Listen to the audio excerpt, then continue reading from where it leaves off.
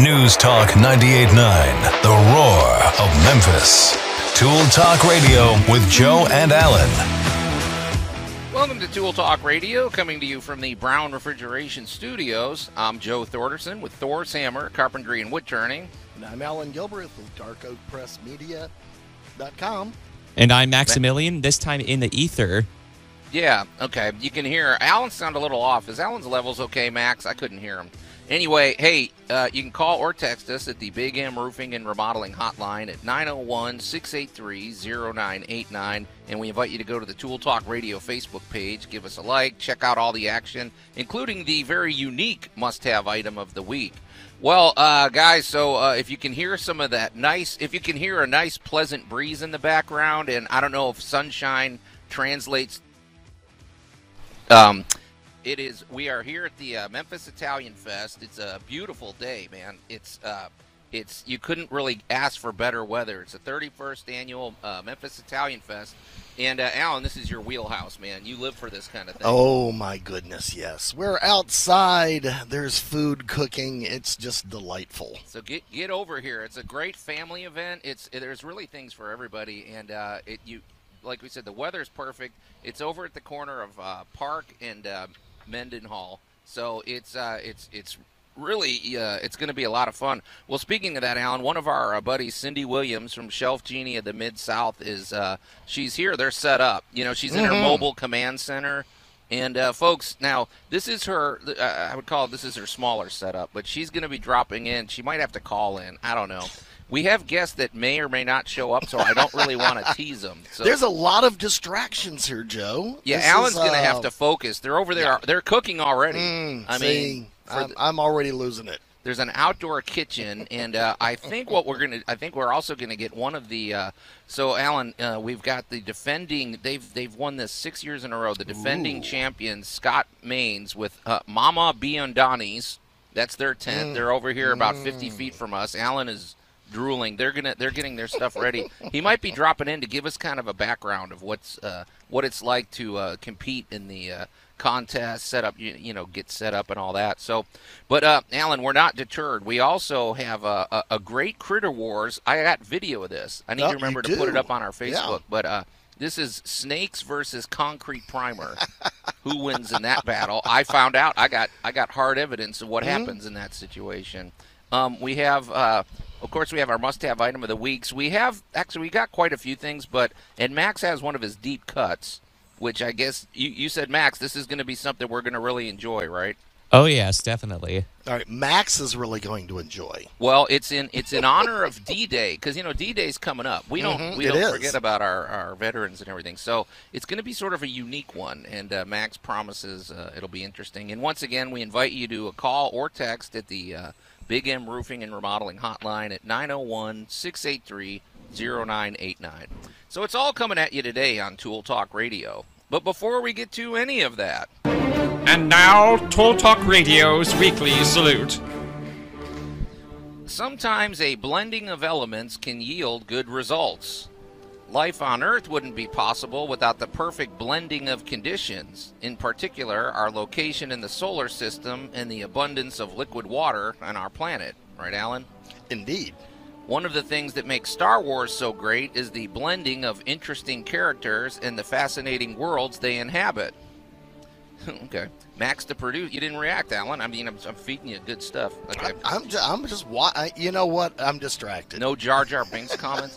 Max, the multitasking producer, often likes to blend his martial arts training with his meal preparation, which actually led to the creation of some of his signature dishes, most notably his punched egg souffle, his karate-chopped beef tenderloin, and the ever-famous roundhouse-kicked and foot-tossed gluten-free vegetarian pizza. Oof. Max, I hope you washed your feet before that one, man. I'm the only one eating, and I don't have to worry about enough germs. And, of course, when Allan Gilbreth was attempting to break into Broadway by writing the next big action musical, his approach was to blend several genres together in order to attract multiple fan bases. And so, when he presented his pitch for Jack the Ripper versus Weird Al Yankovic versus the Teletubbies, He was already mentally preparing his acceptance speech for the inevitable Tony Award this magnum opus would win. Unfortunately, however, the theatrical executives didn't agree and found fault with several key points with Allan's production. Most notably, his plans to give the giant sun baby the power to breathe fire, which in their opinion would never pass OSHA standards, his insistence that the role of Tinky Winky could only be played by Robert Downey Jr., which could prove cost prohibitive, and that the lyrics to the musical's big show-stopping number entitled "I'll Gut Your Accordion Like a Fish" were found to be of poor taste and too shocking for younger audience members. Allan, you're a visionary. I got news for you. It didn't bother the focus group at all. You talk about a catchy tune, man. That's an earworm. Yes, throughout the history of the human race, we have continued to invent and innovate, not only in the things we build, but what we build things out of. And this especially holds true when it comes to working with metals. After millennia of studying the strengths and weaknesses of different metals, metallurgists have also discovered the benefits of blending several elements together to create the remarkable metal we celebrate today. My friends, we give you aluminum. Yeah. Or, if you will, aluminium. Aluminium. We got there, Allan. It took a while, but I wish every now and then, rather than the applause, I could just give a boo. Well, you got the foghorn, the foghorn sound effect there, Max. Not the same. All right, butt out, Max. Well, so, okay, Allan, aluminum I thought was worthy of a salute because it's a fairly recent discovery. In terms of, if we're going to talk about history, it is a recent discovery. All right, it's a recent discovery and how to get to it. Right. Okay, Allan, I got full disclosure. You know, it's funny. When I write these things, I usually start with what I want to insult you with or something. Mm-hmm. Then I fill it in. Then I actually do the research. And then you actually find a fact or two to back it up. Well, yeah. In my naivete, I thought actually aluminum was a blending of different metals. No. It's a blending of elements. But tell us what aluminum is. I thought this was actually a fascinating education I got. Basically, alum. Or aluminum oxide, yeah, is actually one of the biggest fillers of the planet Earth. That's interesting. What is it's now? Everywhere. It's everywhere. So, all right, now most things exist in nature as some form of blend or oxide. So let's say we're going to go. What oxide means, to blend something? Well, the oxide means it has oxygen in it. Oh, gotcha. So let's pick on something easy. Let's pick on a piece of iron. Okay. And if you leave it out in the rain, what happens to any piece of iron? Yeah, rust. It's going to rust. Right. It becomes iron oxide. Right. All right, well, iron oxide is what we actually find. And then we have to refine it. Just buried in the ground? Well, the core of the earth is iron. So we find all of these things are digging, mining, finding things. Would they get, sorry, Allan, but I interrupt when I get interested. It's all right, I'm ready. Would they get stirred up by the shifting tectonic plates and everything? Does that make it, well, that actually changes because of the pressures and that kind of stuff. It actually changes what is there and how it got there. I got you. So here we go. We have planet Earth, and we have a lot of aluminum oxide. Right. The problem is aluminum oxide is really friendly. Yeah. And it blends with everything. That's the problem? And that is the problem because we couldn't figure out how to get it loose. Okay. So, like iron was easy. You just got it really, really hot. Right. And the slag and the stuff would come out, and then we could make stuff out of it. Right. Aluminum, well, it doesn't react like that. It is basically electrolysis. So aluminum was not possible without electricity. Now, I didn't know that. I thought it was a chemical thing. Well, so it was a long chemical process. Okay. Modern aluminum, all right, now keep in mind, at one point in time, aluminum was considered to be rarer and far more valuable than gold. I got my notes here, Allan. I got a funny story about that. Okay, go for it. Oh, okay. Well, so apparently Napoleon was a big proponent of aluminum. I did a little digging, and you already knew this story, but I'll, hey, this is my research, Allan, so I get Absolutely. So it said he hoped he could find a lightweight metal that he could use to make weapons for his soldiers. Yes. But it wasn't really working out for him. I don't know, aluminum doesn't strike me as a very good weapon. It may be parts of like if you had a sword or something, but maybe the sheath, but it seems like it would bend easier, right? I mean, and maybe it wouldn't stay sharp as long. Well, again, it depends on what you wrapped it around. Okay. Well, whatever it was, right. Whoever his weapon experts were, they weren't getting it done. So he got frustrated and melted it down and turned it into cutlery. But the funny thing is, when he would have these big dinners, all the honored guests got the aluminum forks and knives, and then all the peasants had to use gold. Yeah, they had to make do with the gold because it was the common thing. And apparently, when aluminum came out, so back in the day, it was like $16 a pound. We're talking the 1800s here, which is equivalent to $419 in our money. And then as soon as they discovered how to make it commercially viable, like you say, with the electrolysis and all this, it dropped to like $2 a pound. It became so. But I didn't realize how abundant it was. It's everywhere, huh? It is. Well, today we hear a lot about bauxite. Bauxite mines and that kind of stuff, where aluminum is very easily extracted by modern methods. Okay. Gotcha. Now, to dive into how you make aluminum, we haven't got that kind of time today. It is a complex system. Right. But the early metallurgists understood it was there, understood that through a very long, complicated process, they could derive it. And it was so important in 1884 when we opened the Washington Monument, right? Yeah. It was capped with aluminum. There you go. Because aluminum. And that made it more popular, right? Like suddenly it was in the mainstream. Big, shiny thing up there on top. Oh my gosh, people went wild over this stuff. Right. But as with all modern things, the better we got at making it, the more we kept finding. Right. The easier it kept getting, the better the process got refined. So poor aluminum, as we call it here on this side of the pond. Yeah. A quick shout out to all of our New Zealand, UK, and Scotland listeners now. Oh, yeah. We're picking up, all of you guys, I think you believe you pronounce it aluminium. Yeah. So the big thing was it's not rare.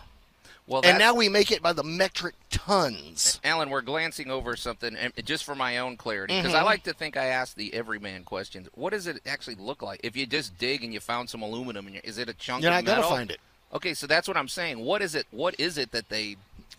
Is it like they mixed a bunch of things together? Well, it is when you're breaking things apart. Uh-huh. So as metallurgists were experimenting with other combinations, they would find these little leftovers. Think like Teflon. The researchers were looking for one thing, and then they couldn't wipe the stuff out of the test tube, and they discovered something even better. Okay. So aluminum was kind of this weird byproduct of all of these different, and we're going back to not even metallurgy, we're going back to trying to convert lead to gold. Wow. Okay. I mean, we're back in the Middle Ages with the cat's paw and the whole. We're in Dwight Schrute territory. Yes, we're somewhere between UFOs, ancient aliens, and magic. Alan, you know what you're making me think, and you knew it was going to lead this way. So one thing we've talked about here on Tool Talk Radio is the detecting ability that a lot of technology is bringing us. Like, there may be a time you could take an app on your phone and just point it at the ground in your yard and look at what's 50 feet or 100 feet below it or something, and we're getting to these stages. Well, it's making me wonder what else we're going to discover. We've barely scratched the surface. We don't really know what's, there could be things in there, and if we can extract them and they're useful, like aluminum or something, but, I don't know. Well, Joe, you're actually setting up the domino effect of technology, because early on we discovered copper, and copper was easy because you could see copper. Right. You found rocks that were green, and occasionally you found rocks that looked like pennies. Yeah. They were shiny, and if you were determined enough with a hammer, you could beat the rock out of it and actually have a piece of metal.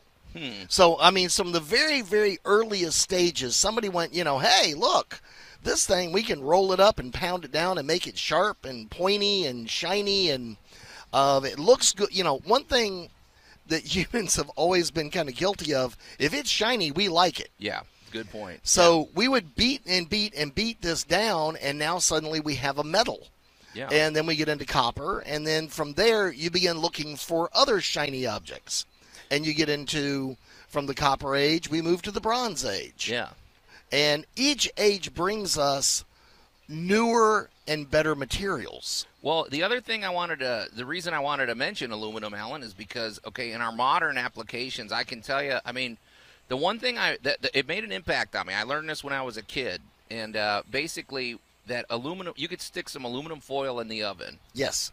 If you just stuck it in there, you could put the 400 degrees, reach in there, and the aluminum, you could just pick it up with your hand. It's not pretty close, yeah. It doesn't really hold heat. If there's some grease or something on it, that's the hot part. But that always fascinated me, and I thought there's got to be a ton of applications for something when it doesn't conduct heat. Like I'm sure there's several tools that we use that aluminum would be a big benefit because it's. Well, about the fact that simple, little, thin aluminum foil is powerful enough to reflect microwaves.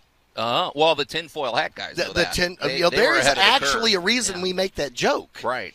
Is you can actually, if we lined this tent with aluminum foil, we would be basically making a Bernoulli box, so that actual signals, Wi-Fi, would not penetrate. Right. Yeah. So, I mean, that's the power of just that little bitty thin little tinfoil you have laying around the house. And how is it with conducting electricity? Because I know that it'll go through a ladder. We've learned that the hard way. We both learned that.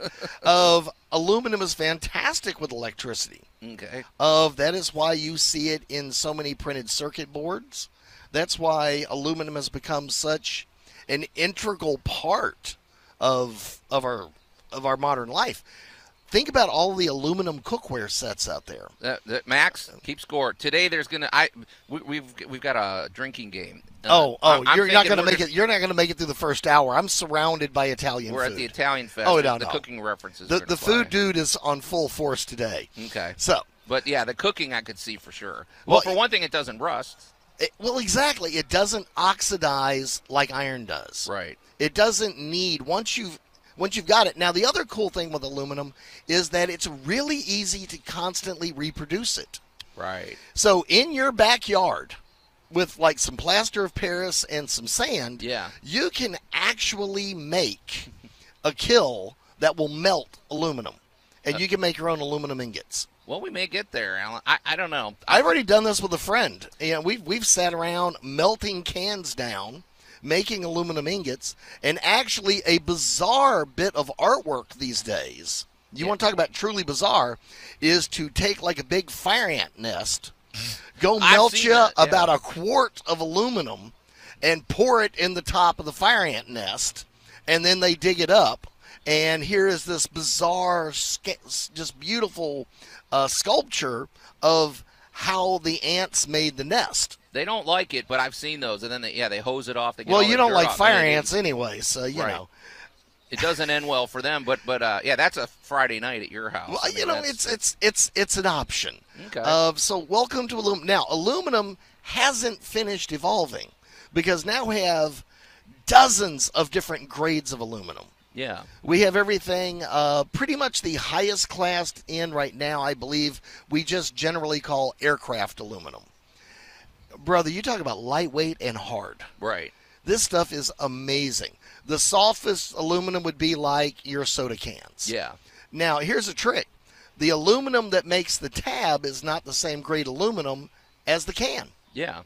It's actually a harder, better aluminum. Very interesting. Yeah, aluminum, I think that may carry through. Welcome to the future. All right, you know who's probably very interested in this aluminum discussion, Alan, because he's always interested in technology, and I'm sure aluminum plays a role in his world. Larry Brown from Brown Refrigeration. It plays a big part in his world, in the matter HVAC of fact. world. Well, if you've got any HVAC needs, and we like to encourage people to rethink the way you look at it. Your HVAC system is sort of the heart and soul of your home, and you need to have a relationship with your HVAC provider, kind of like you have a relationship with a mechanic. If you find a good mechanic, you hold on to them for life, and your unit needs to be tuned up. It may need replacement at some point, but it's also, we talk about the you're conditioning the air, which also comes down to the Remy Halo system with the clean air systems. It's not just cooling it off or heating the home. It's getting the quality of air up, and they do it all at Brown Refrigeration. They have a great business culture. They're rock solid. They're riding out all of these supply chain issues and everything like that. And also the one thing about all of these systems, they tie in with the smart home system, so you can control it from your cell phone. And they do it all over at Brown Refrigeration. So get in touch with Larry Brown. You can call him directly at 901-362-1881 or go to their website, brownref.com. All right, Alan. Hey, we're going to take a quick break. If we're lucky, I think we're going to get one of the competitors from the cooking contest here at the Memphis Italian Fest. You're listening to Tool Talk Radio here at News Talk 98.9 The Roar of Memphis. We're going to take a quick break, and we'll be right back. Tool Talk Radio with Joe and Allan. I wonder if they're fraternal or identical tools. News Talk 98.9 The Roar of Memphis. All right, Max, I thought we agreed we're getting rid of those two jerks. No, So, it's precisely anyway. because you're on location that I felt like bringing back the jerk. All right. Anyway, welcome back to Tool Talk Radio, coming to you from the Brown Refrigeration Studios. I'm Joe Thorderson with Thor's Hammer, Carpentry and Wood Turning, here with my buddy Alan Gilbreth from darkoakmedia.com and our pal Max over there back at the studio. And it's not it's the command center, not the studio. Max, the interrupting producer. You're welcome. You can call or text us at the Big M Roofing and Remodeling Hotline at 901-683-0989. And we invite you to go to the Tool Talk Radio Facebook page and give us a like. I've already posted the must-have item of the week, and I've got to remember, Alan, I got some interesting video of a snake that had an encounter with some concrete primer. Snake with an attitude. I'll get that posted at the break. But anyway, we'd love to talk to you. We're over here at the Memphis Italian Festival. It's the 31st annual Memphis Italian Fest. They haven't been able to hold it since 2019. And boy, am I glad. You couldn't have ordered a better day. It's comfortable. We're in a nice shady spot. It's not open yet. I think they open at 11. But it's going to start picking up here in just a bit, and it's a great family event. It's if you've never been here, it's over in East Memphis at Park and Mendenhall. Really a lot of fun. Bring your family. Great food. Tonight's the big. They have lots of great music. Check their website. Go to their Facebook page. They have updates over there. Memphis Italian Festival. But hey, Alan, it wouldn't be right if we didn't get the cooking talk going, and I thought who better to invite on the show than the let's make sure I want to introduce him properly. Scott Maines from Team Mama Biondini. That's right.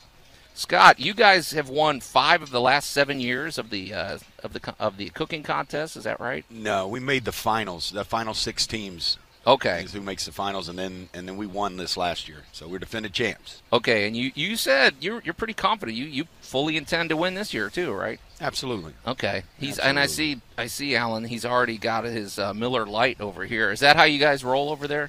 8 in the morning. Well, we finished a bottle of Jameson last night, so we had to drink something. So.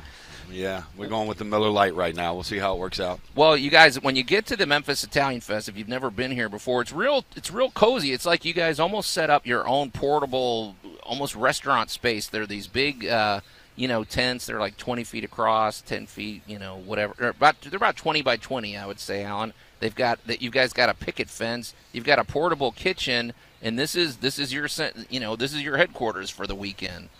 Absolutely. So we've been in it since '98. So we got aprons all around our fence for each of the years that we've been in it, and of course we've got a trophy display that we almost had to get a whole booth for because we got so many. But we found space.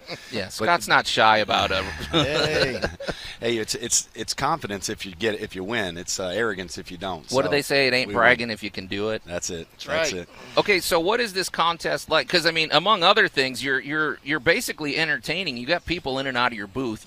Are you the main cook, or do you got a whole team over here? Or yeah, we had the eldest male. It's a family team, so the eldest male has the kitchen, and my uncle had the kitchen about 8 years ago. I took over the kitchen. He moved up to New York, and you can't have Northerners cooking the 10% gravy. So he got fired. But no. But we so I have some buddies that I grew up with that helped me, and my son. I got a 26-year-old son is back in the kitchen with me now. Love that. My 15-year-old boy even did some work, and I hadn't seen him work in years. So that was nice. But no, everybody, when you win, everybody wants to come help. I haven't seen this many people in my booth this early ever. But everybody's here. You guys were here at 7 in the morning, and 7 o'clock. and the contest is not till what? We got 5 or 6 hours till. Yeah, we have blind. We turn out a blind box at 11. So you put it in a nice big cup and then take it to the judges, and then 15 minutes later we'll get 3 judges every 15 minutes, and then they decide if you make finals. If you make finals, they bring 3 judges to you at one time, and the same 3 go taste all 6. So they're pretty full probably when they get done. Wow, yeah. I can't imagine what that's like. Yeah, I mean, I think by the time but let Alan, me tell you about judging food contests. Yeah, how do you gosh, pace yourself, Alan? Well, the big thing is making sure you've got your palate cleansed. Oh, you don't want a little leftover garlic from booth A following you over to booth B. right. So there's a lot of sipping, rinsing, spitting, chewing gum. There's a lot of getting that palate clear so that when you sit down at the next competitor, you get a good clean showing. And the other thing is good notes. You got to take. I mean, you'll see every judge with that pen clicked, and they'll take a little sip and they'll write longer than it took them to take a bite. Well, Scott, what is the criteria? Okay, so let's just be clear here. This trophy's awesome. We're gonna post it. It's basically a spaghetti pot up on a pedestal with all the names of the winners. I guess they're gonna run out of plaque space soon. They're gonna have to make the base bigger or something. Funny enough, that this year we won. It actually was the last spot for a plaque. And then they added a row. I was like, we get to keep it, right? I mean, because you got nothing to do with it now. Right. It's Right. No. It didn't work out. No, didn't work out. But so there's a lot of bragging rights with this. But so we're talking about a spaghetti sauce cooking competition. Well, gravy. Gravy? Okay, sorry. See, I'm from the north. It's all right. Sorry, Sauce I'm is still working marinara. You throw meat in it, it becomes gravy. Okay, so Scott, what is your criteria? Okay, for one thing, 2 questions. Do you do the same recipe every year? Number 2, how do you wow the judges? I mean, isn't there a lot of subtleties and just things to think about with gravy? Yeah, you're out in the elements, so it adds a little bit more fun to the excitement. But I pretty much make the same thing. The base is my grandmother's recipe for sure, and then we've added some things. Like she would have never used as expensive the meats that we use. Right. She would have slugged me in the mouth. She was on a budget, huh? Yeah. Her philosophy was, let's feed as many people as we can. When we empty a can, it has to be, there can't be any stuck to the sidewall, nothing. It better all be in that pot. And she's gone. She's passed on with me, as well as my grandfather. But they watching. I know. Mm-hmm. Can we give a shout out? Tell me, because I'm looking. I don't know if I can pronounce his last name correctly. Yeah, it's Laszlo Cheney and Francis Biondini. That does not look like Cheney to me. I know. There's he's Hungarian. So yeah. Well, So there's paprika in our gravy. That's to give you the secret. You've got a great photo of Laszlo. You've got, I will say, you've got almost a trophy wall. You've got all your trophies displayed. You got Laszlo up there in his World War II uniform. I love the whole tradition because you had people of all ages in your tent the other day. Yeah, we feed 100. Last night we fed 200 people in our booth. Oh my goodness! We made 15 dozen handmade ravioli. We got together about 3 weeks ago. A good buddy of mine, Stephen Coletto. We went to his restaurant out in Bartlett, barred the back room, and we roll it by hand. Everything's by hand. Everything, My grandfather told me when you're kneading the dough, I'm like, man, he kept every time I'd look at him and say, "Am I done?" He goes, "No, not yet. Keep going." And I'm like, man, when do I know if it's a done? workout? Yeah. He says when the ceiling's leaking. Yeah. When sweat's dropping off your head, that's when you're done. That's what he said. So I'm like, all right, man. I'm not going to sweat in it, though, if that's okay. I was about to say, okay, I think I draw the line at sweating. I guess that gives that an extra salty flavor or something. But it depends on what you drink. But, yeah. So fresh ingredients, all for, because I mean, if I could, I would eat Italian food for every meal. But, obviously all the carbs and everything. But, man, when you talked about homemade ravioli. Yeah. Oh my gosh, does that sound good? So in the contest, they are judging the gravy, but they allow you to have any accompaniment with it if it helps enhance it or whatever. So we always drop some ravioli on the bottom of the bowl and then put the gravy on the top. And then if they want to go deep and get some ravioli, if they just want to taste the gravy, they can taste the gravy. So that's some extra stuff that we try to throw in because, I mean, who doesn't want homemade ravioli? Yeah. Yeah. Oh, yeah. I mean, I'm all over that. And so, do you have a favorite Italian food, Scott? Like, what's your go-to, man? Man, I'd have to say it's Mama Biondini gravy. Okay. Well, there you go. On anything, basically? Man, get some knot bread, dip it in there, chow down. It's great, man. Hey, Scott, if people wanted to drop by and look at your trophy wall, are they allowed to do that? Because I know everybody's got their own booth. You can't just – folks, if you show up here at the Memphis Italian Fest, you might you don't just barge into people's booths. If you want to look at something, they'll probably be more than happy to let you see it. Scott is not shy about bragging about all their achievements over there, but it's impressive. You got a whole wall of yeah, that's right. Now, the one thing that people should know is that we aren't allowed to serve food, right, because we don't have a vendor license. We don't. Nobody wants to get in trouble, right? So if they come up to get food, we're not being mean. We just can't do it.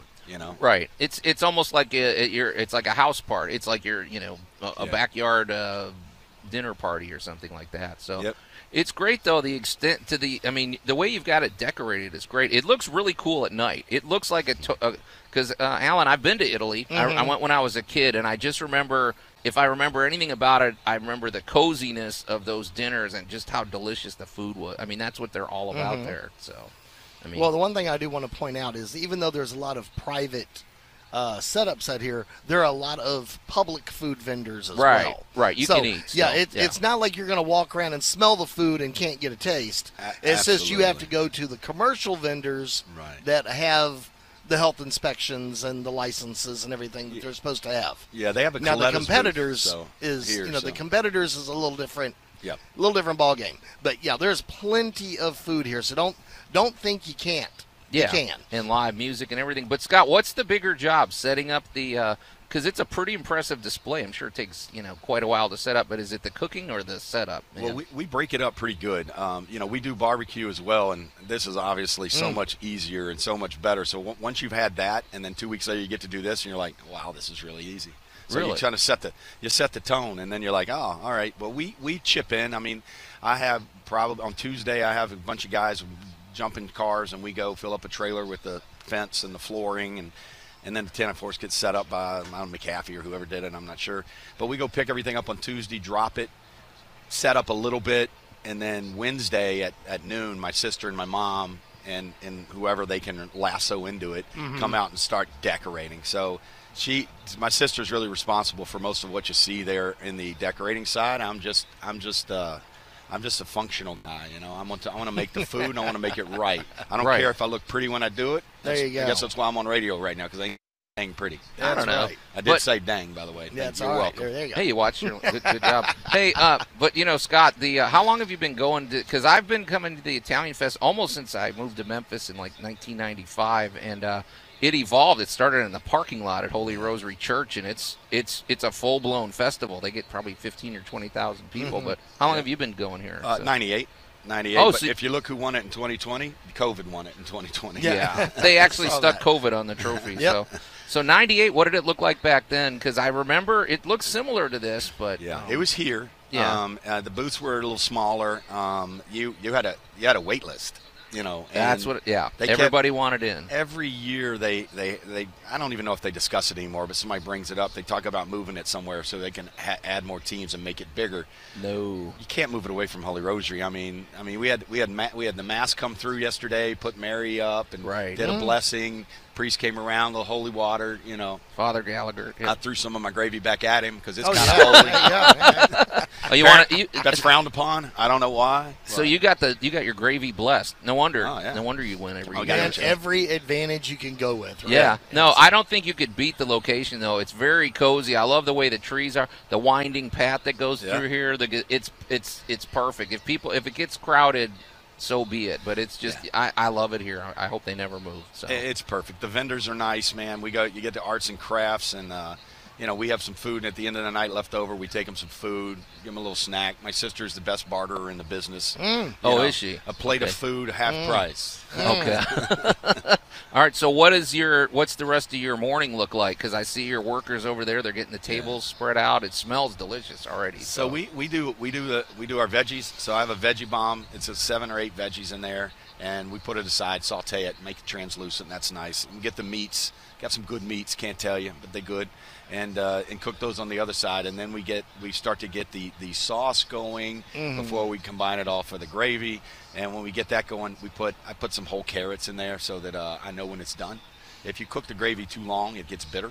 Right. And so you see people add sugar at the, I did too much. And out here it's easy because sometimes you have to turn the burner up a little higher because the wind's blowing and you're cooking it faster than you want to and all that. Of course, like you said, today's a beautiful day, so we can't blame it on the elements. I'll just blame it on my sous chefs. Yeah, but I will say this, Scott. I don't know how I don't know if you thought about this, but if your kitchen is completely exposed, what if we got rain? What was your contingency plan? Well, we cook through it.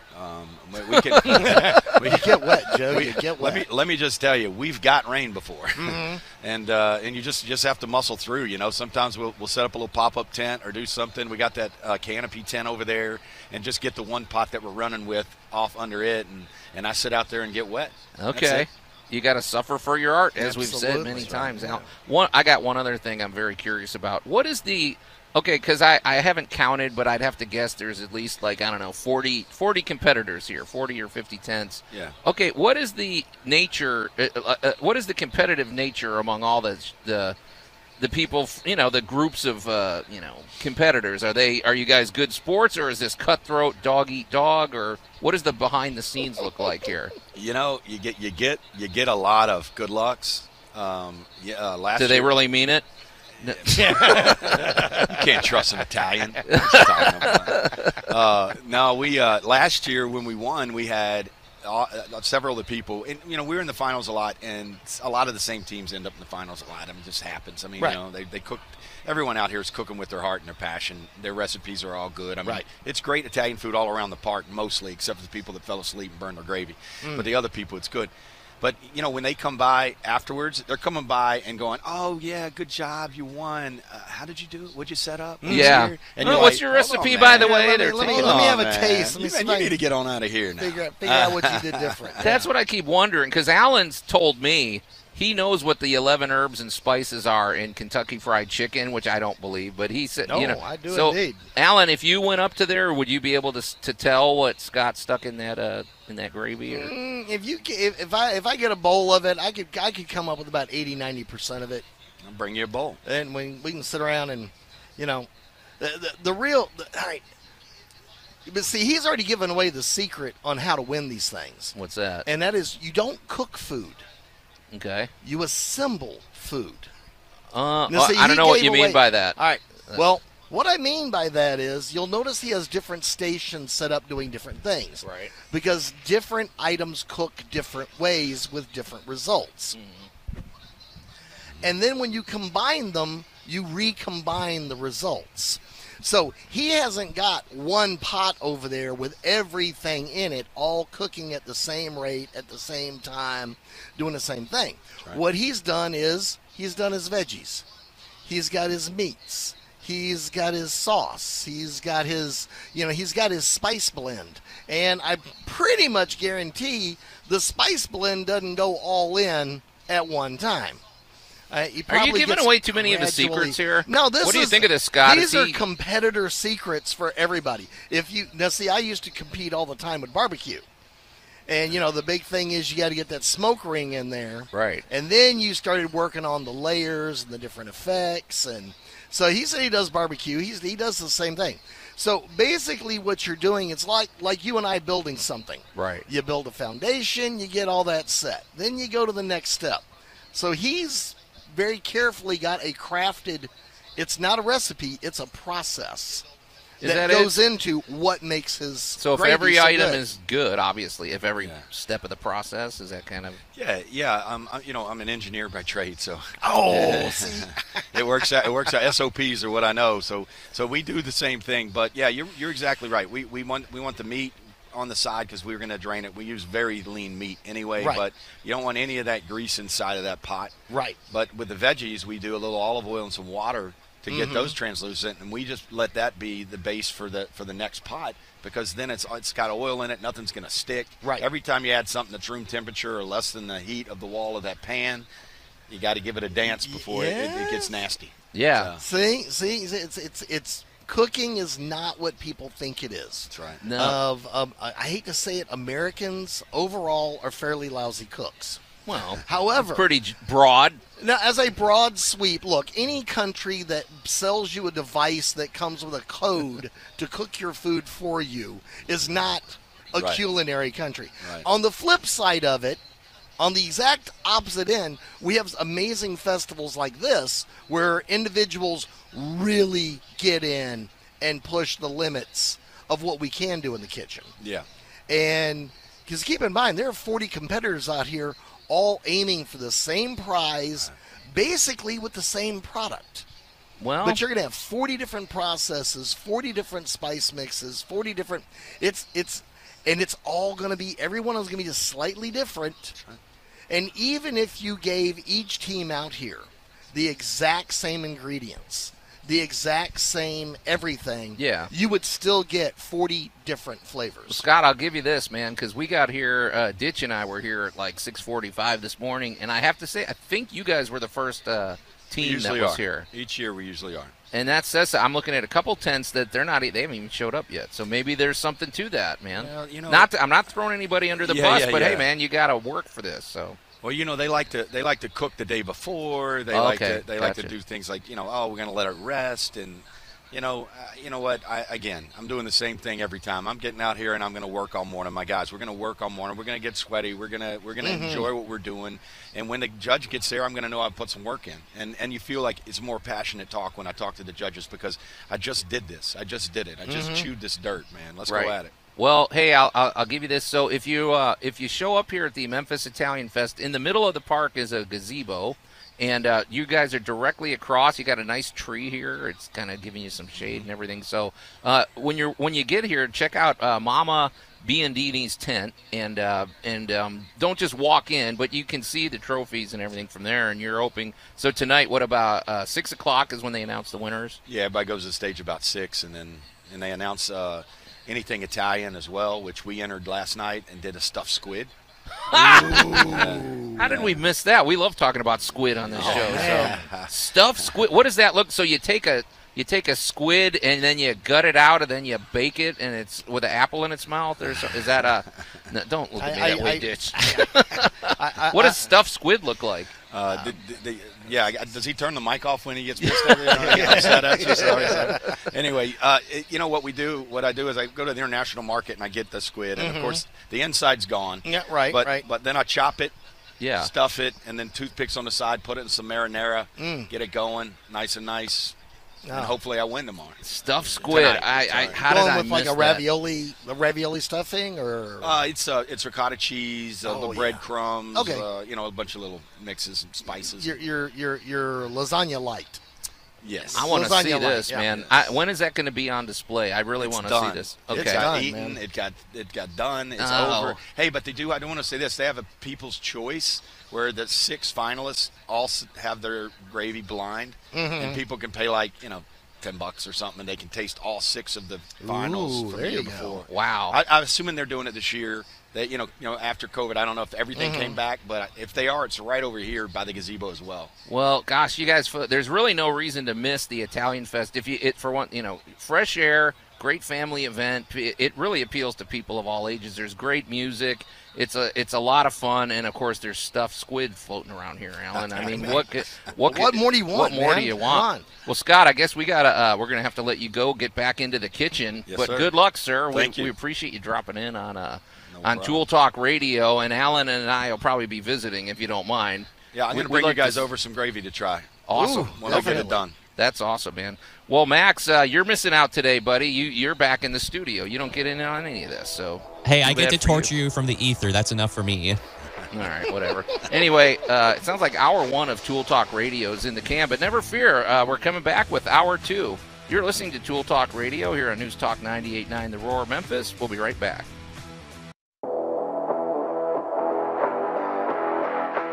News Talk 98.9, The Roar of Memphis.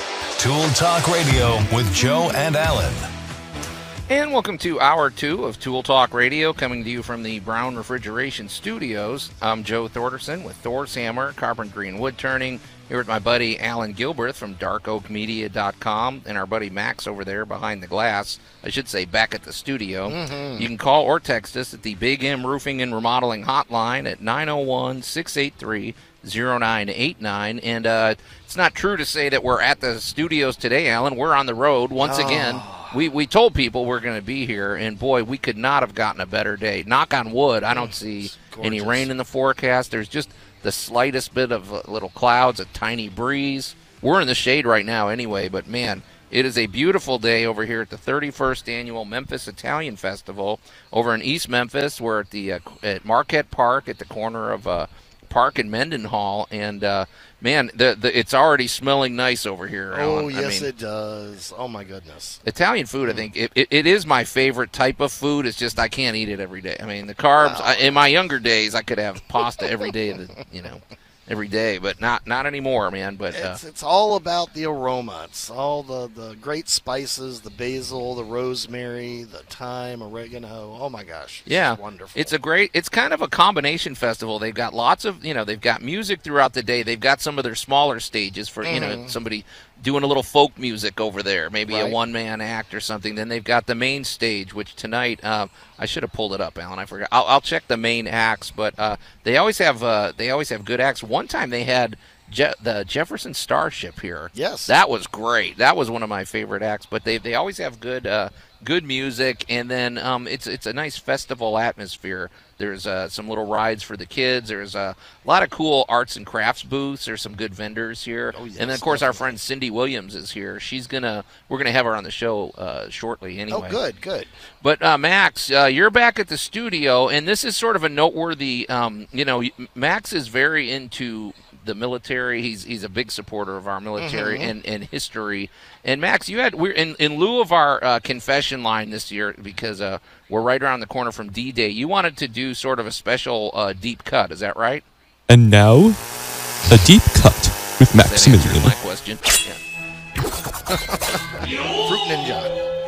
There we go. Well, what do you got for us today, Max? Well, today we have a segment I'd like to call the devices of D-Day. In other words, the devices and the inventions that help make D-Day successful. That ties in. I'd call that a tie-in with tools. So, yeah, I'm sure there was a lot of invention and creativity they had to use for that. So, well, first off, I'd like to highlight one of the greatest failures, and then also one of the greatest successes that came out of what necessity is the mother of invention, so to say. So, the ultimate failure I'd like to introduce was a device by the name of the Grand Panjandrum. And Alan may know what this is, but I'm going to explain it anyways. Okay. So the Grand Panjandrum, or just a Panjandrum for short, was a theoretical wheel that had rockets tied to it and everything on the spokes, and explosives in the center. And the idea was to have it ram through the German fortifications on the Atlantic Wall in order to make room for the heavier devices like the tanks. However, the device literally went up in flames. It lost control, and one of the there were several generals watching it. A cameraman almost got mowed down, and then at the end of it, there was a dog that belonged to one of the generals that ended up chasing one of the rockets that went away.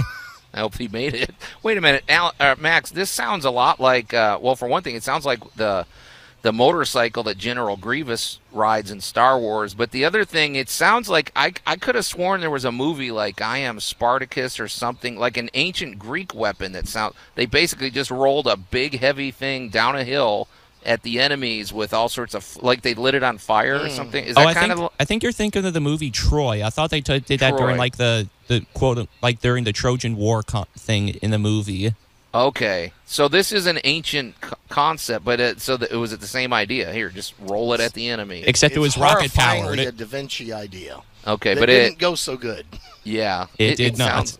I feel like we did things like that with bottle rockets when we were kids on the 4th of July on our bikes. On your bicycle. All right, well, let's talk about some successes, though, Max. Is there any other failures you wanted to highlight? No, but I want to talk about the success, and I'm going to get to it in a little bit. Okay. But this success actually owes itself to someone they call, quote-unquote, a Tennessee hillbilly by the name of Robert. And so, Robert, let me first discuss the problem that needed to be solved. So after the fact that, like you go beyond Omaha, Utah, Sword Beach and everything, but now you get into the heart of Normandy. And in Normandy, the Normandy countryside, there's these things called boat cages, which are like hedges that are all around and everything. The hedges are like, they're not like tree lines and everything, but they're like really annoying. Like they're like, you can't get your tanks through them. And if you try to go up them, you expose the vulnerable underside of the tank and everything. And, the Germans are pretty well entrenched in there. They have pretty good fortifications considered, because they had time to set up. Right. So the Allies were at a disadvantage. And so there was a person by the name of Robert and everything. He said, well, why don't we just attach these little spikes to the front of these tanks and everything? It looks kind of like clippers and everything on like that you cut your hair with. And so you use like the steel, you use these little like steel things and you attach them to the front of the tank and they kind of mow through the hedges and everything. Wow. Okay, this sounds like a lot of things we've been discussing. That sounds a lot like from the confession line a couple weeks ago with the guy sticking a table saw blade on the end of his weed whacker. I don't know, Max. All these worlds are colliding here. So, but you said that was a successful operation. That was a successful operation, and they ended up being. You just strap them to a Sherman tank or a Stuart tank, and they were called the Rhinos. Yep. The Rhino. Literally push their way through hundreds of years of hedges. That's awesome. All right, do you got any? I think we can maybe do one or two more, Max. What else you got? One of the other things I want to discuss was something by the name of Hobart's Funnies, and Hobart's Funnies are a series of devices named after Major General Percy Hobart, who was in charge of the operation and everything. And some of the notables from Hobart's Funnies was this one device. You attach it to the front of like a Churchill tank, which was a British tank, and I think it was called with a bobbin. And so the bobbin, its task was, it looks like it, like a fabric store and everything. It's literally carrying this giant spool of, you might call it carpet, and so like that, and then like it lays out the carpet and everything. And I believe it's like to help with like terrain and everything, because like the uneven nature of like beach terrain. And so you have that was one example of one of Hobart's Funnies. But there was also the Sherman was a really practical tank, by the way. For you could put a lot of just one size fits all thing. Like you could modify the cannons, you could modify the whatever. But one of the interesting things that they added to the Sherman tank, it was called the Crab. And the Crab was these series of chains or these flails that they put on the front in order to try to like activate mines and everything, so that you're not, to destroy mines preemptively, so that you're not running through them and blowing up your own tank. Wow. By the way, Ditch, if you're out there, Max, if you ever, Max could probably do his own show all about tanks and weaponry and everything, which is very interesting. Max is a very peaceful individual, but he's very fascinated with this.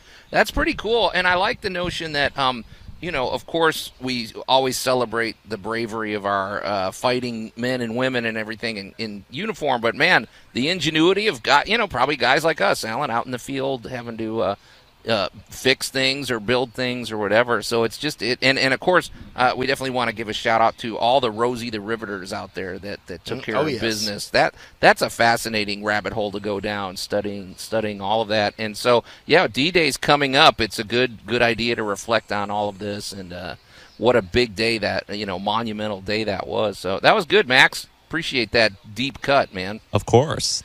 All right, now tell me, do we have Cindy Williams on the line? Because she wasn't able to get it. She's still getting ready, I guess. She'll be here shortly, but do we got her, Max? We do indeed, and okay.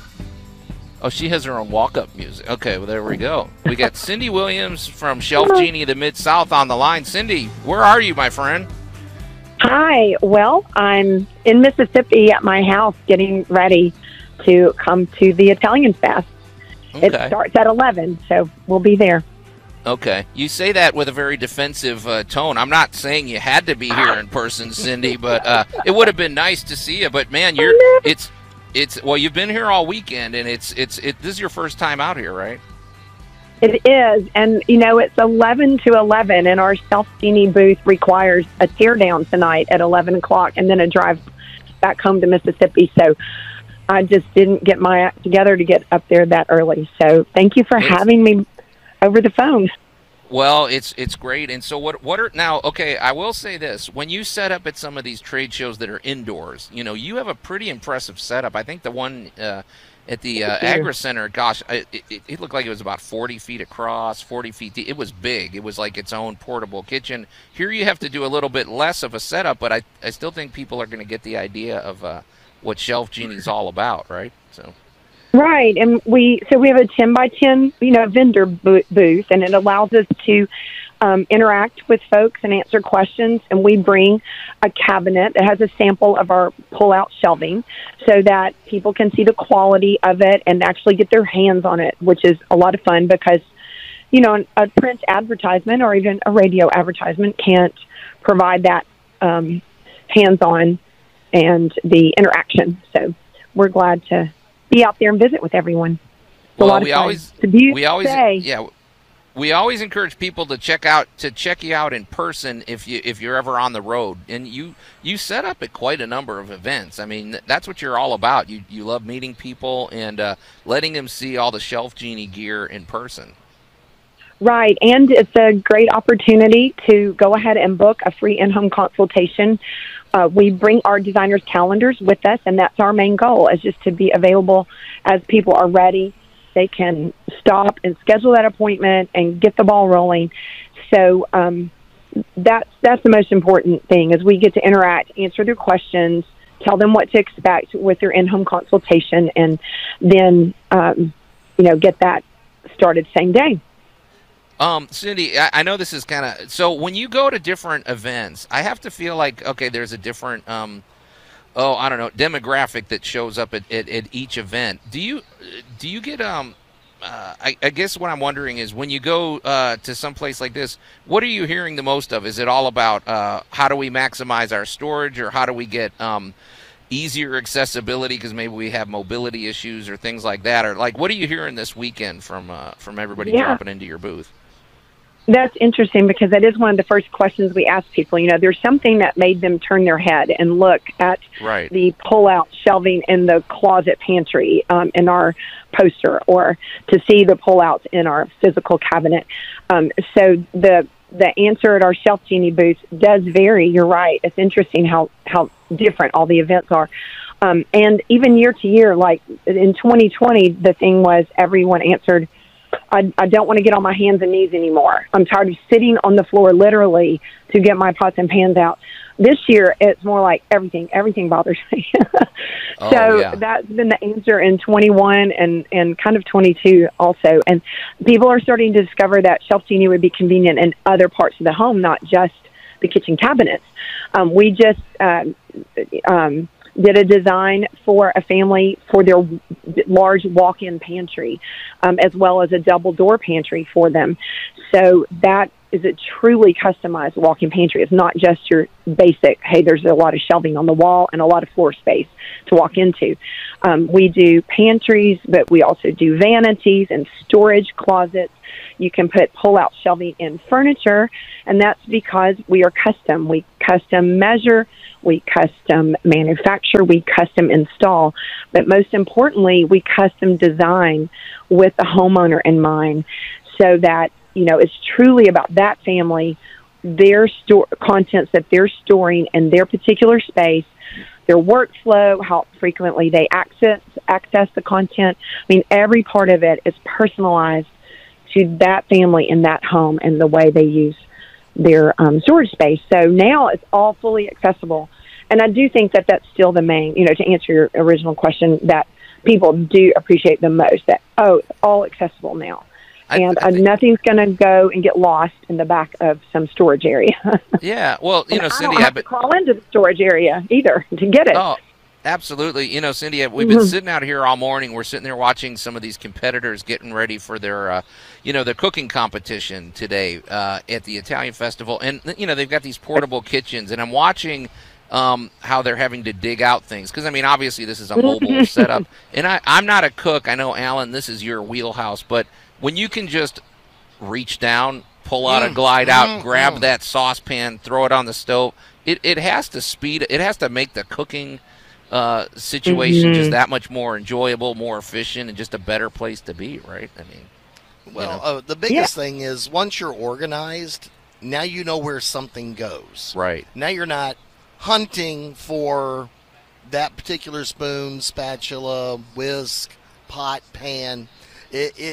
When you really get serious about your kitchen, really where things go gets very important, and not wasting space is critical. Yeah. Hey, Cindy, and I've met some of your clients, and what I thought was interesting was it almost becomes kind of fun to organize their kitchen or their bathroom again.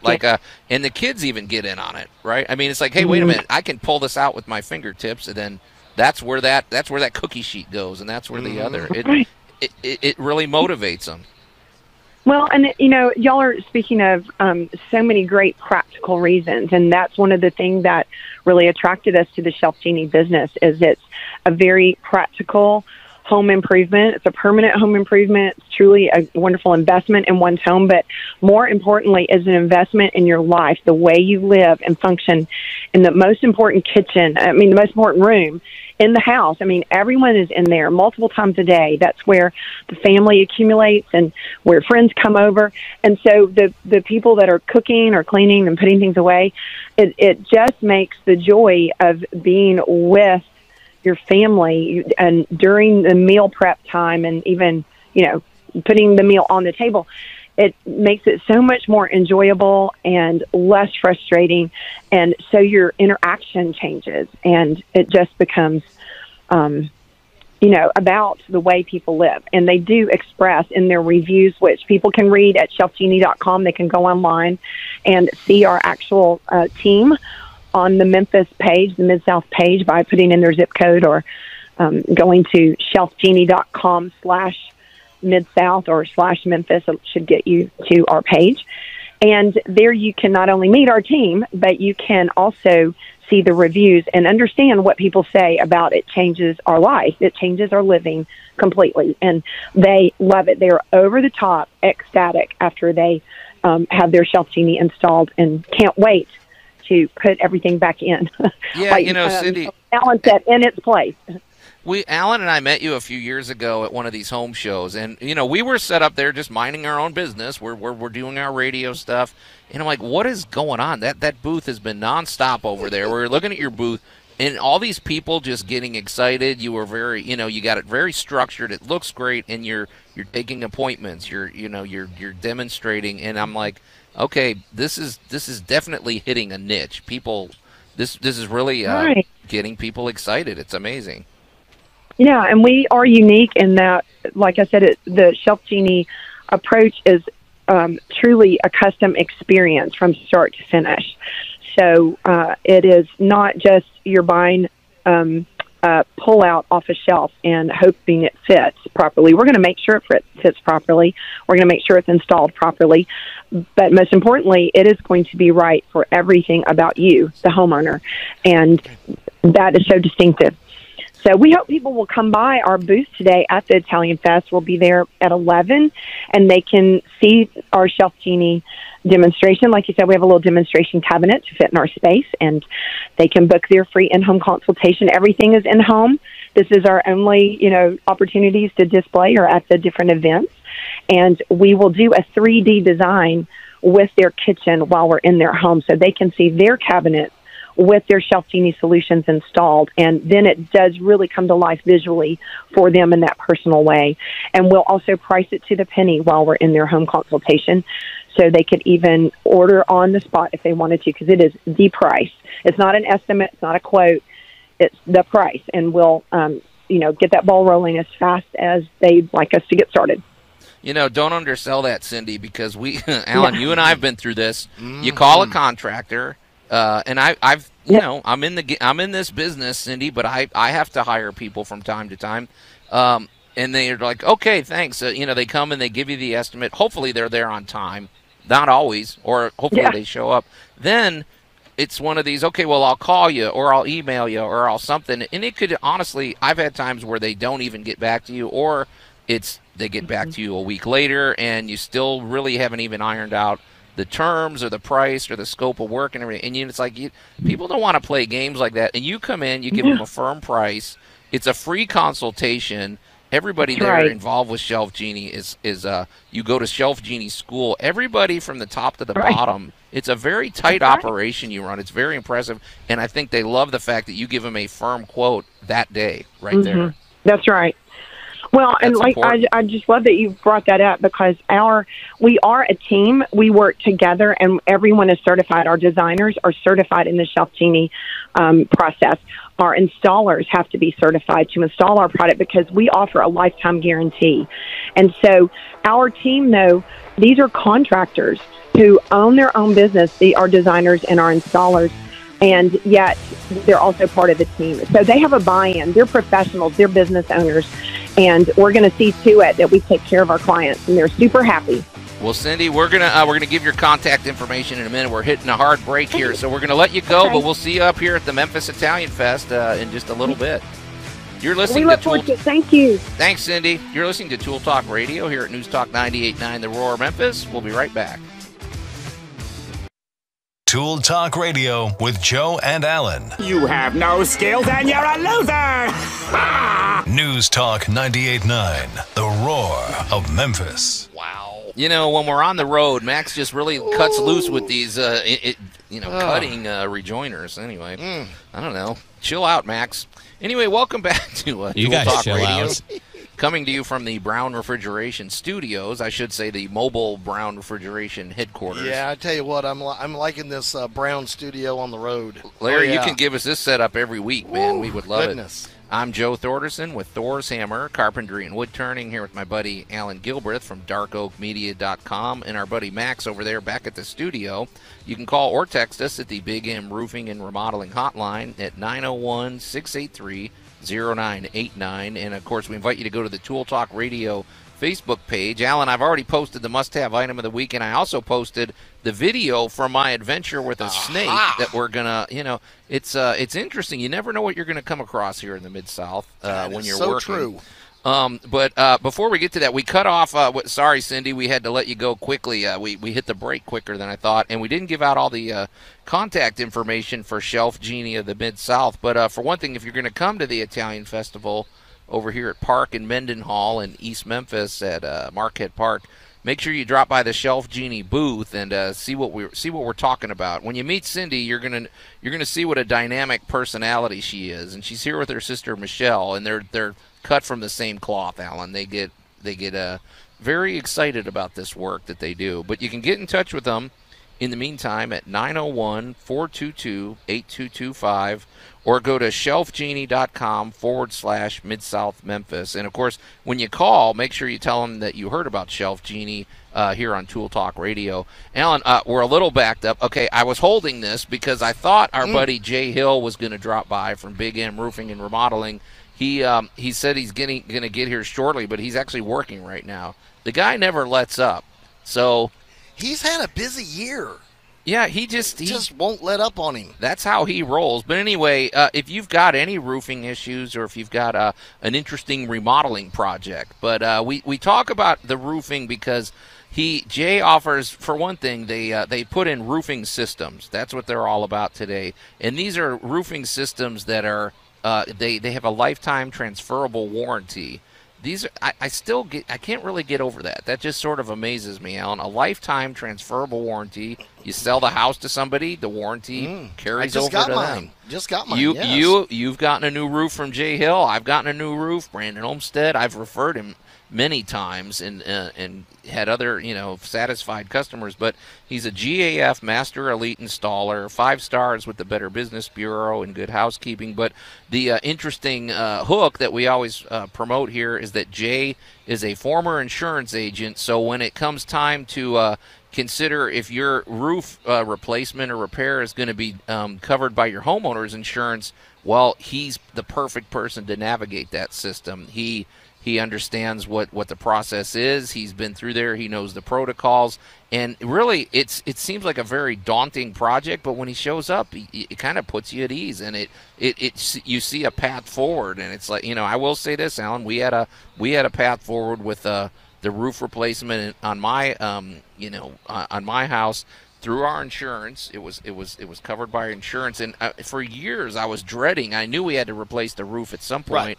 And when Jay got into the picture, all of a sudden, it was just, it just put our mind at ease. And we are very satisfied with the roofing system he put in for us. So, well, we've all talked in the past about why you would hire a professional. And I will tell this story every time we talk about this.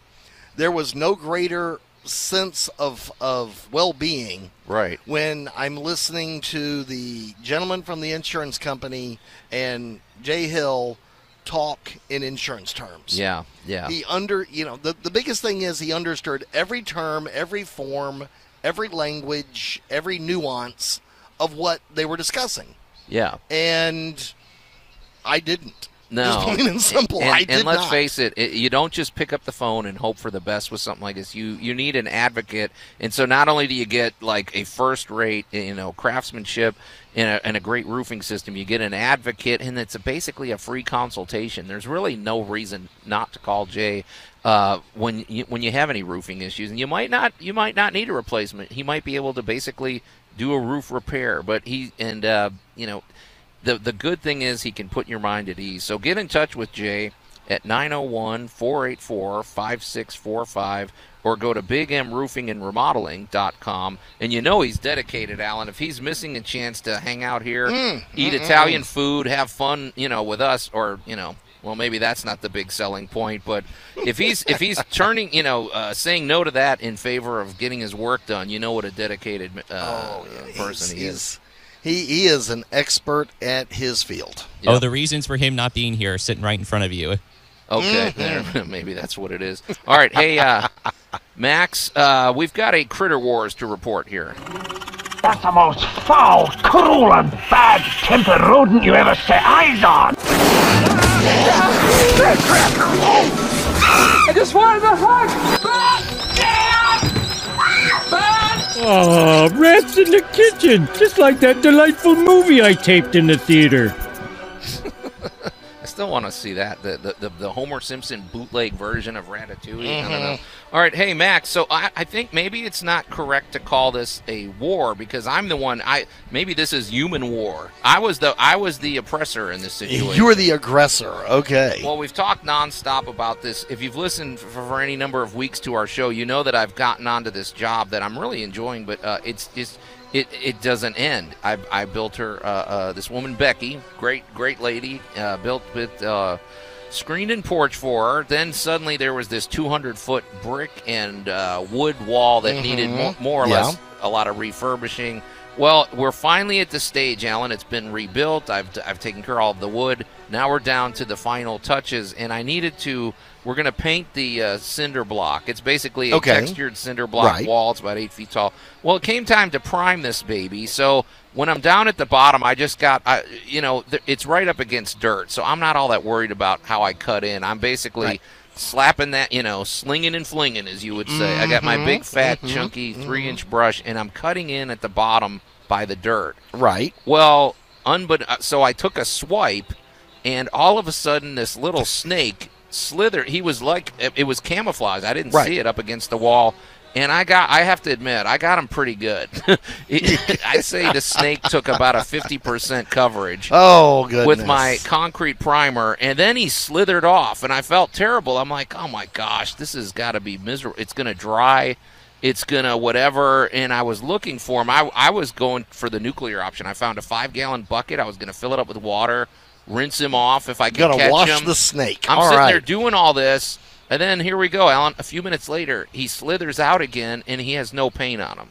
Nope. Okay, so I have several questions emerge here, Alan. For one thing, I was relieved. I was like, oh, my gosh, this is a resourceful snake. But what is the deal? Do you think he went underground? Because it was a dry day. I mean, Did he crawl through dirt? Well, how did this happen? It was a scientific curiosity at that point. So well, you were dealing with. Sorry, and I have video. I took video of the snake in the aftermath, and you might see a little drop of gray primer on it, but mostly it was primer free. So go to our Facebook page and you can see it. But Alan, what was going on with this guy? Well, you've got a variety of things. Well, one. You've got the chemical composition of the snake scales themselves. They are. I knew we'd get into this. Well, they are environment resistant.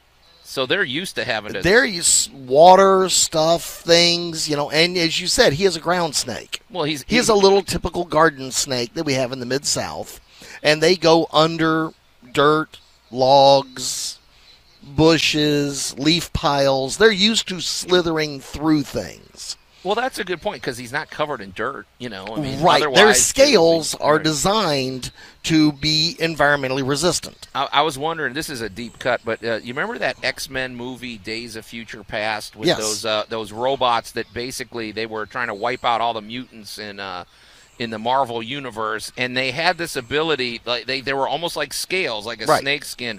They could either repel fire, or they could turn to ice, or they could do whatever. It almost is. I'm picturing that little tiny scales flicking this thing off, or was it like, did they have like a shellac finish on them or something? Well, they do have a kind of a non-stick coating, if you will, of you got a Teflon snake. They're designed again to slither as frictionless as possible through their substrate. Right. So the fact that you got something on him, he went and headed back up underneath where he felt safe. Yeah. And as he moved through the dirt and substrate that he lives in, all of your primer got wiped off. I was impressed too because this is a quick drying primer, and this is that extra bond stuff. Right. This will almost stick to glass. This was a quick moving snake. Yeah. He went, no, we're not doing this, and headed straight back and began rubbing and got his scales clean. Now we've preached from the mountaintops. I only use latex products outside, right. So this was a latex primer. What would have happened if it was an oil base? That's where I feel like it would have been dicier.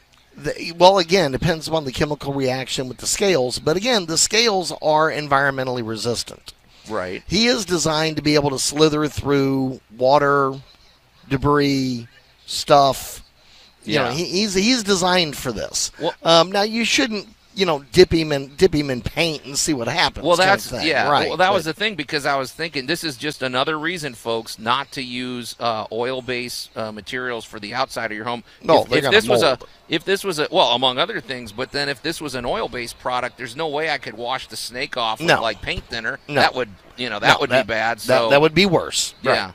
But it was very interesting, and it made me kind of wonder about the chemical makeup and all the others. So I was relieved. And like I said, folks, I got video footage. Maybe you could go to our Facebook page, zoom in, see if you can see any remnants of the primer. But I think he got it off. That's a little garden snake, and keep in mind their little scales are similar material to your fingernails. Yeah. And that your fingernail is designed to be resistant. Right. So guess what? It was no harm, no foul. He had a little bit of an adventure. He probably talked about the giant alien that dropped stuff on him, and he's talking to his friends today. Stay away from the wall. Yeah, no kidding.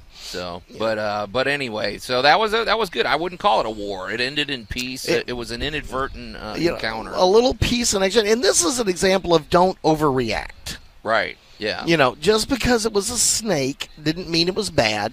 Didn't mean it was trying to bite you. No, I was trying to pick it up. He's trying to go his way. Right. Yeah. He wanted nothing to do with you. No. But and I guess I got to come up with a name for this snake. I like to name these creatures that I encounter. I'll come up. If you've got a suggestion for a name of this snake, let us know. You can call or text us anytime at the Big M Roofing and Remodeling Hotline at 901. Old Painty. There you go. Yeah, Quick Eagle, Quick Reach Snake, 901-683-0989. Or if you've ever encountered an animal that you accidentally got paint on, send us a picture. Hopefully you got it off safely and everything. So, all right. Hey, Alan, in a minute we got to get to our must-have item of the week. We don't want to run out because this is one of my favorite ones, but also what's going on. I've noticed that the Dark Oak Media crew is floating around here. So, we have folks everywhere. So let's just see. Scott J. Carroll is here filming another episode of CC Spotlight because, well, let's face it, this place is full of food. I mean, it's food, it's pops, it's interesting people, it's a beautiful environment, so he's here for sure. We have our wonderful photographer and friend of the show, Angel Lodson, is running around taking lots of photos of everybody. Yeah, spoiler, she provided the must-have item of the week, too, so we'll talk about that in a minute. Yeah, she's because, one thing I've criticized you with, Alan, is you don't always take pictures of these things. Brought a photographer this time. We got plenty of pictures going on today. Okay. So it's been a great week of... people can just pop over to darkoakmedia.com and keep up with our various misadventures. And, of course, we'll have lots of pictures and stuff from today's event. Yeah. And once again, I want to give a quick shout-out to, on the podcast front, if you go to Facebook and go to Tool Talk Radio on Facebook, you can click through and find Tool Talk Radio along with Geek Tank Radio and the Cooking Today Show. We've got lots of listeners around the world these days. We've added Scotland. Quick shout out to our folks that popped up in New Zealand, and we have a growing,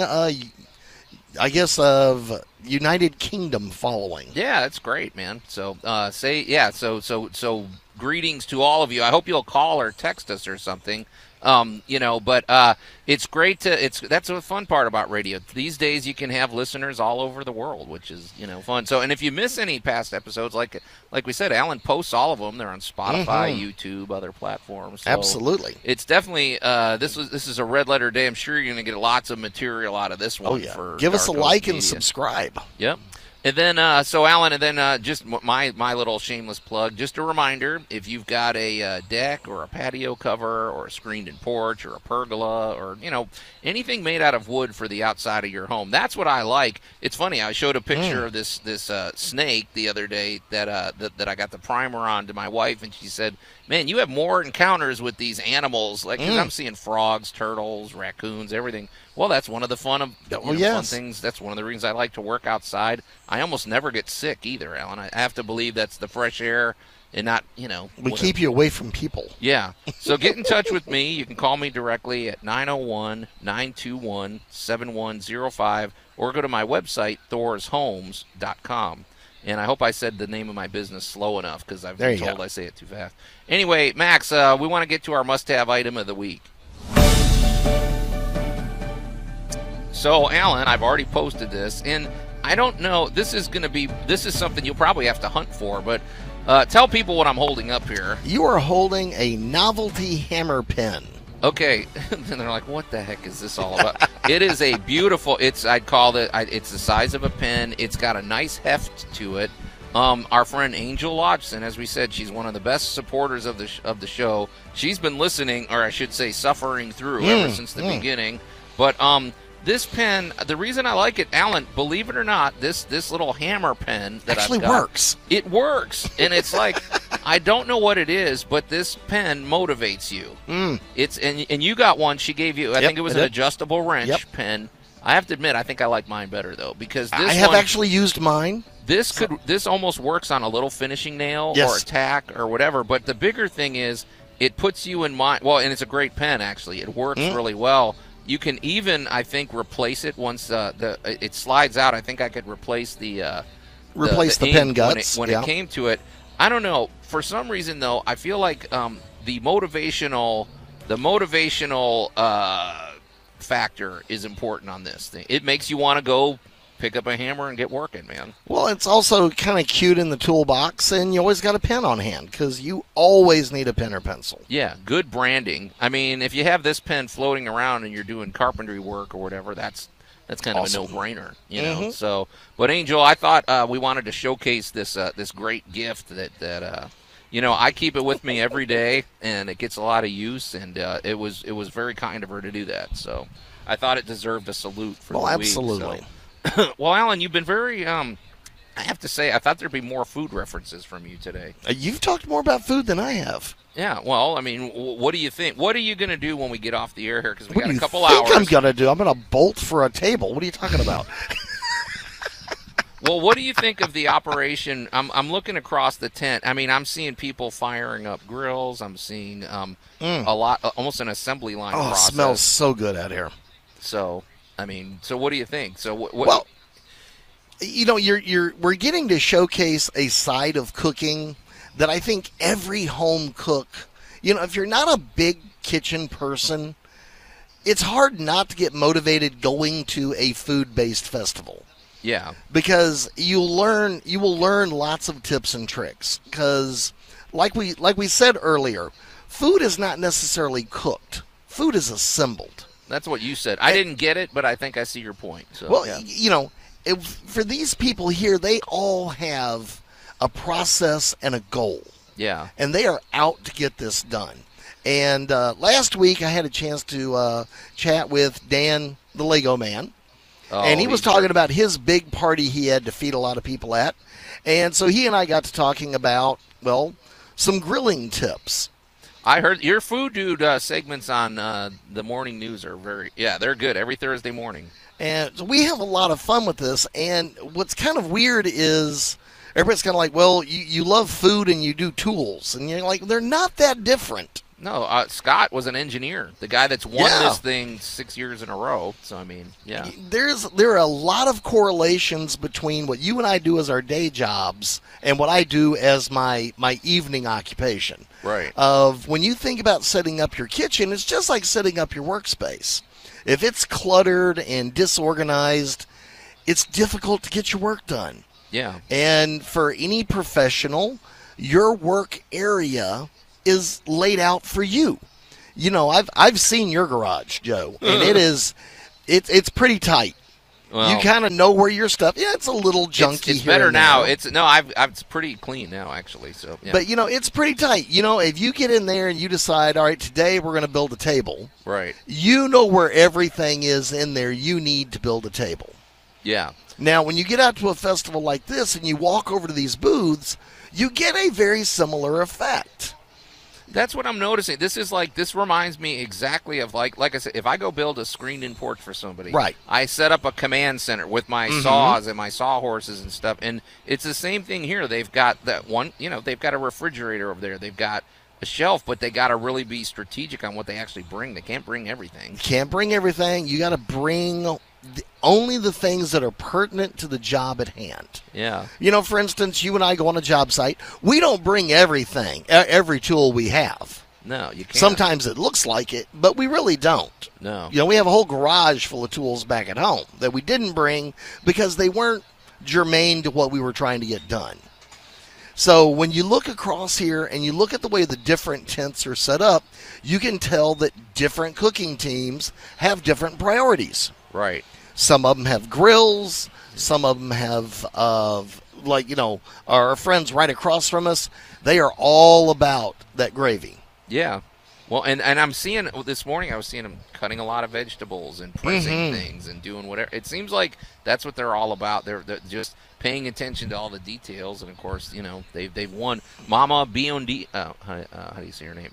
Biondini. I'm sorry. Yep, Sorry, Biondini's. Scott. I think I mispronounced it. But anyway, you guys, we're going to be here all day today. We want you to drop by the News Talk 98.9. Come by and see us. Booth. We're going to be doing, so coming up, we've got the Real Deal Racing Report right after us.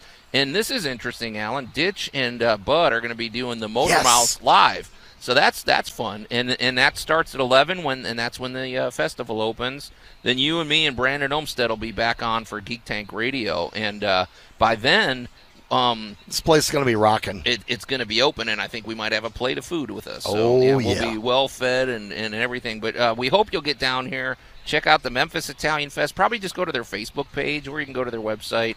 It's in Market Park in East Memphis at the corner of Park and Mendenhall. A lot of fun. It's just you could not have gotten a better day. I've been to these things for 25 years, Alan, and this is hands down one of the best, weather-wise, one of the nicest days we've ever had. No rain, amazing. No mud. We're not tracking through, any of that. So, and it's something for all ages. Bring your kids, and you're going to enjoy the music tonight. It's a real party atmosphere. Very cozy, very safe. We're right next to the first aid booth. What are they? Well, Did I know think that's something on about us purpose. here? Yeah, I think that's on purpose. So anyway, well, you've been listening to another diverse and action-packed episode of Tool Talk Radio, but it's time to get out of here. So on behalf of my friends Alan Gilbreth and our buddy Max over there back at the studio, I'm Joe Thorderson. Thanks for listening to Tool Talk Radio, and we'll see you next week.